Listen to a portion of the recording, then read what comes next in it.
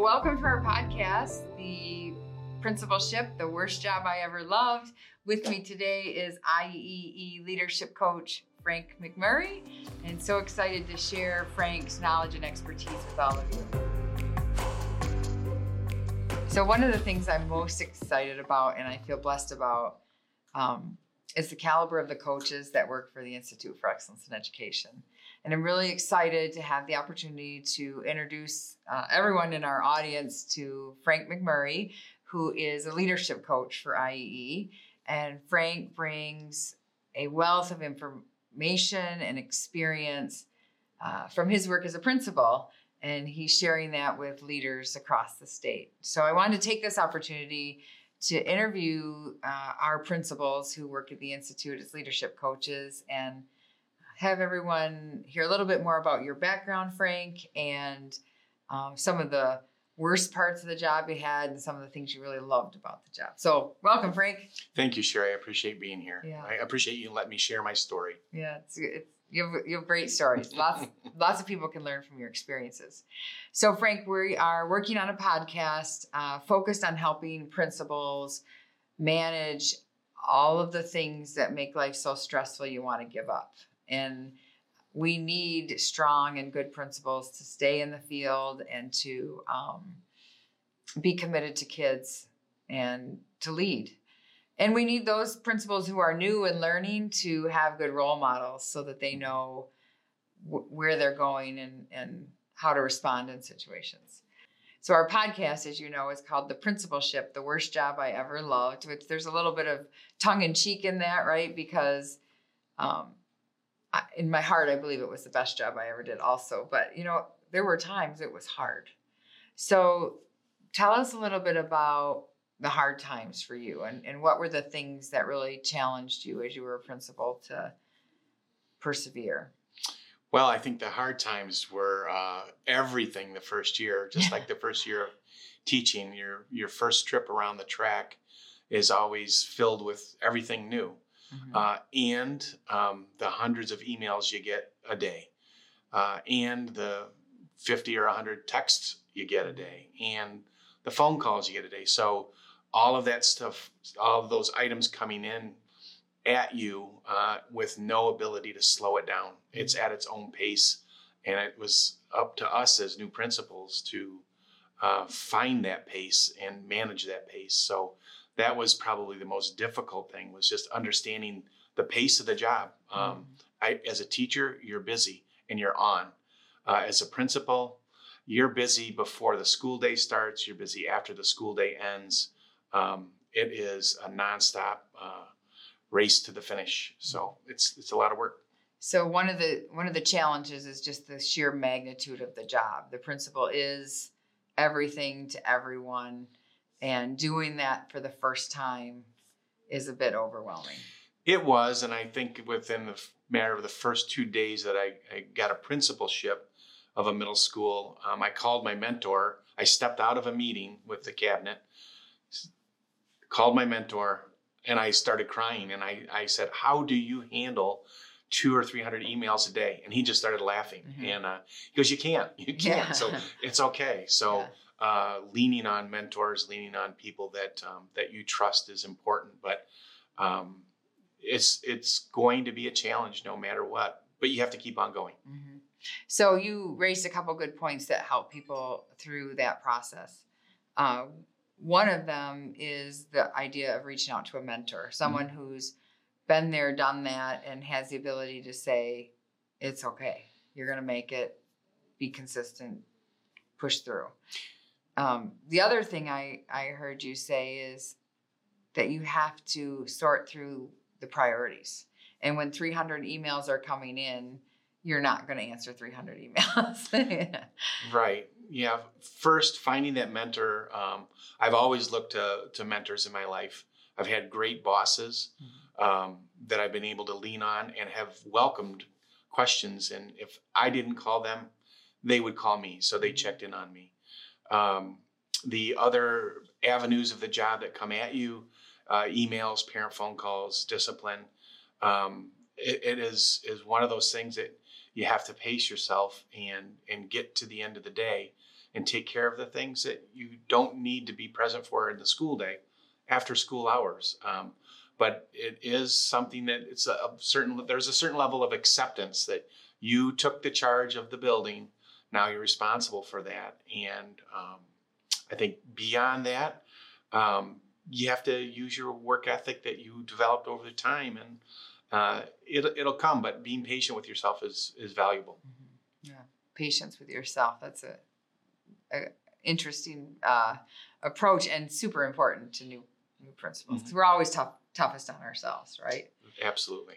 So for me, when I was a young administrator, there was a pivotal point at which I was like, I'm not sure that I can do this. Mm-hmm. Did you have a similar experience, and can you share it with us? I did. So I had this great idea as a new principal in a new district that I had 1,100 students, and I had the grand idea that I would call every single parent before the school year started. So I was hired on July 1st, and by August, the middle of August, when we started school, I would call 1,100 parents. I was quickly guided that wouldn't be a good idea, and it wouldn't be achievable. So my next idea was to have a parent night, meet Mr. Mack. So I opened up the auditorium to the entire community. I thought it was a great idea. Just come in and meet me and get me one-on-one. So I had about 50 people in the audience when it started, and then when it ended, there were about 300. Wow. So people wanted to meet me. People wanted to see who I was. People wanted to challenge me. And people wanted to vent about their old complaints about the previous leader and the previous conditions of the building. And I think it was at that point I remembered the lesson of developing Teflon in my skin to kind of shield those things away from me and not let them stick to me, but reassure everybody I was listening. So I practiced to be a good listener. And I was given a list by a parent of 64 items that I needed to fix in the school. So throughout the year, I finished all 64 of those items, and they were absolutely silly things, but I did finish them. And I knew in the last day of school that I had made it through my first year, and I say it's kind of like going around the track for your first time. I got to the end of the first lap, and I was very relieved. And I knew that if I could take that year and I could take that type of parenting style and that type of community involvement, that I would be okay. I had faith. Well, in the beginning, I had hope, and I believed. But then at the end, I had faith that once I had gone through that entire year, I developed my suit of Teflon to not let things stick to me. I would be okay. And then I was. And then I had a beautiful relationship with the community and the parents. I always had that handful of parents that was a challenge. But I welcomed that because I knew I had something to learn from them and to make things better for kids. And that's why I was there, for the kids. So you talked about a couple things. One being your intention really was about building relationships, right? Like we know the importance of relationship building in a school. To get in front of any problems, you need to know the parents. And so your intention was really positive. And also maybe a little naive to the fact that people would want to welcome you with a fresh start is what I think you said. And that they came en masse with 300 people there sort of firing things at you. And in the moment you probably realized, like, this is not what I had intended. And you made a choice. I heard you talk about a choice that was either to take it personal and get defensive, or to get curious and to listen and pay attention to what they were saying. Whether it was your fault or not, they were passionate about their feelings.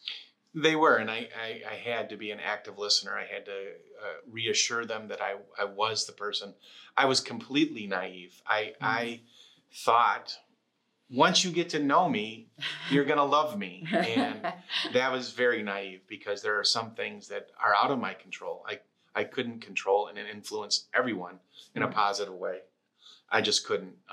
So it was naive of me to think that, but I also think it was ambitious. And I knew that was one of the problems in the community, is that relationship with the principal hadn't been there in a couple decades. And it was one of the things that I read in my interview that the building needed. And I was willing to take the risk and gamble on that night.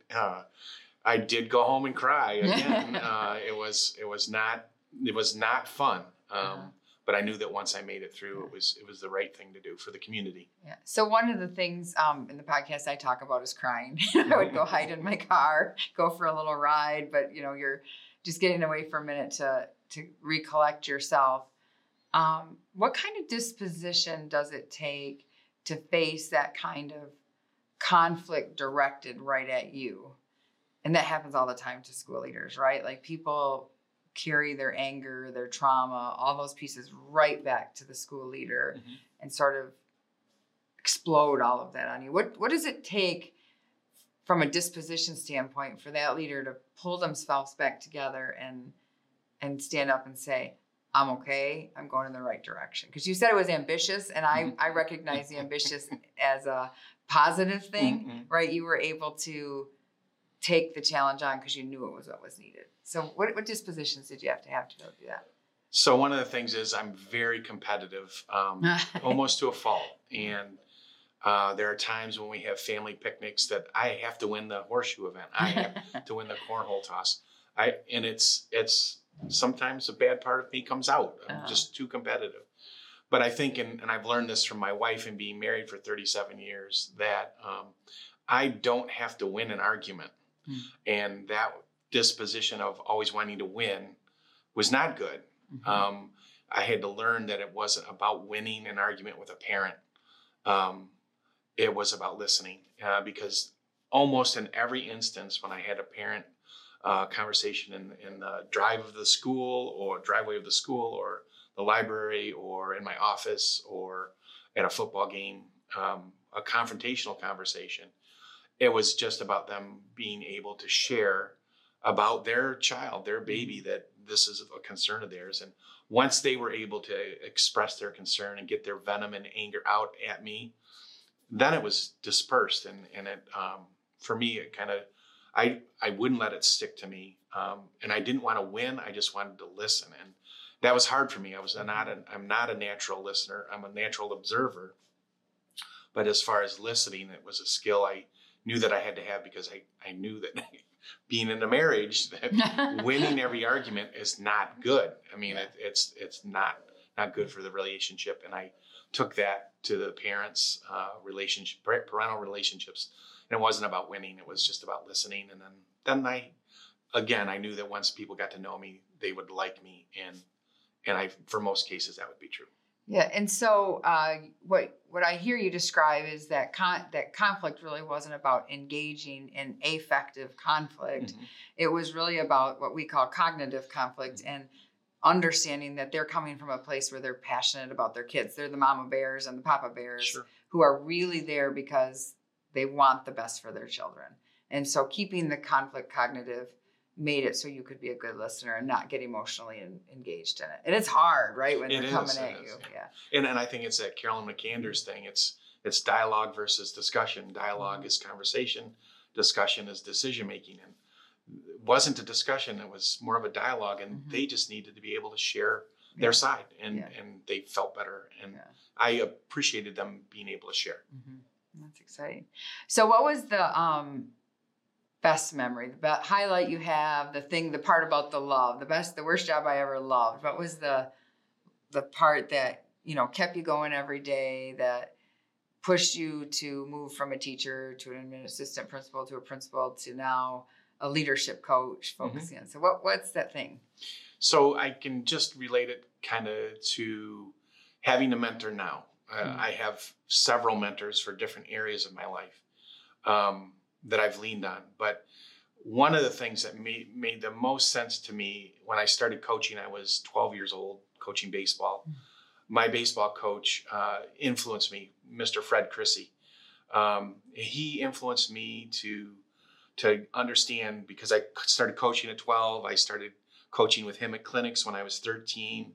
And at the time I was 18, I always taught baseball clinics.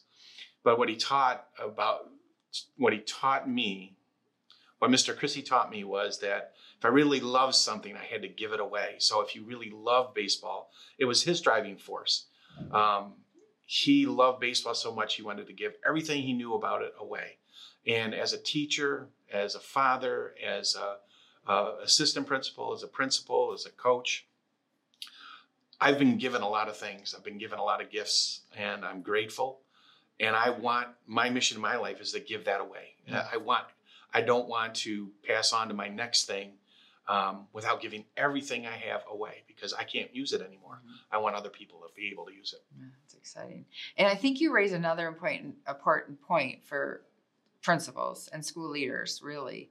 And it's that a lot of times we're working on maintaining the day-to-day, and you've made a conscious effort about mentoring and sharing with others. And so we really need principals who are successful to reach out to others and support them when they're struggling. And that impacted your life enough that you're at each level you wanted to be able to mentor and share and give away what you had learned.